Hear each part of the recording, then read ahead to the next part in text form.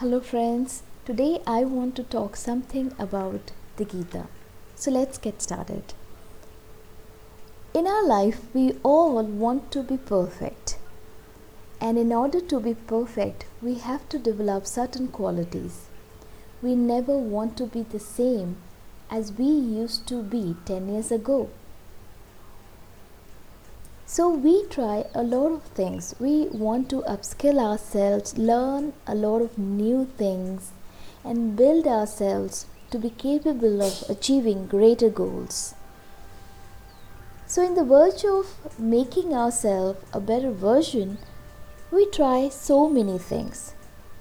And today, my trial is also towards the same. Today, I want to make everyone aware, including myself, about the different qualities or guna hidden in us, which are actually the reason of a lot of misery and sorrow in our life. As a human being, we are all unique. Everyone is special.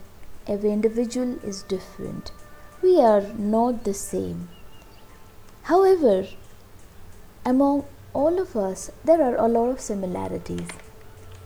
For examples, sometimes we stay alert, conscious. We respond to things so fast. We feel we're very focused. However, at other times we feel lazy, lethargic. We don't want to be focused. We feel that our mind becomes dull. We feel like sleeping and don't like getting up and doing anything. Have you ever thought why it happens?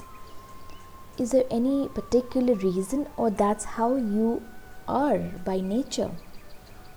Well, if you think that's your nature, then you are wrong. That is not our nature. That is one of our qualities which dominates our nature. Let's get more deeper into it. In the Gita, chapter number 14, verse number 8, Lord answers this question. He talks about Tamoguna.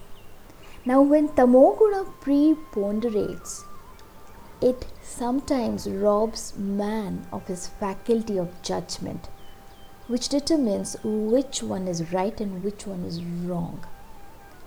While at others it induces sleep by dulling his mind and senses, by darkening one's wisdom and inducing delinquency or misconduct. Tamoguna does not rest contented with merely obscuring man's wisdom, but does something else too. It incites men to error, inducing sleep, sloth, and urge him to do a lot of things which he does not want to do. That is to say, when it clouds man's judgment, it incites him to error, and when it dulls and benumbs his consciousness in the shape of alertness of his mind and senses, it induces lethargy and sleep. So today I want to make everyone aware of how dangerous this Tamoguna could be, and we should not be a victim of Tamoguna. So let's know more about the different qualities, different facts about our nature by reading more and more the Gita, which is the scripture about our karma. So let's read the Gita and live the Gita and live a very happy life. Thank you so much for listening to me.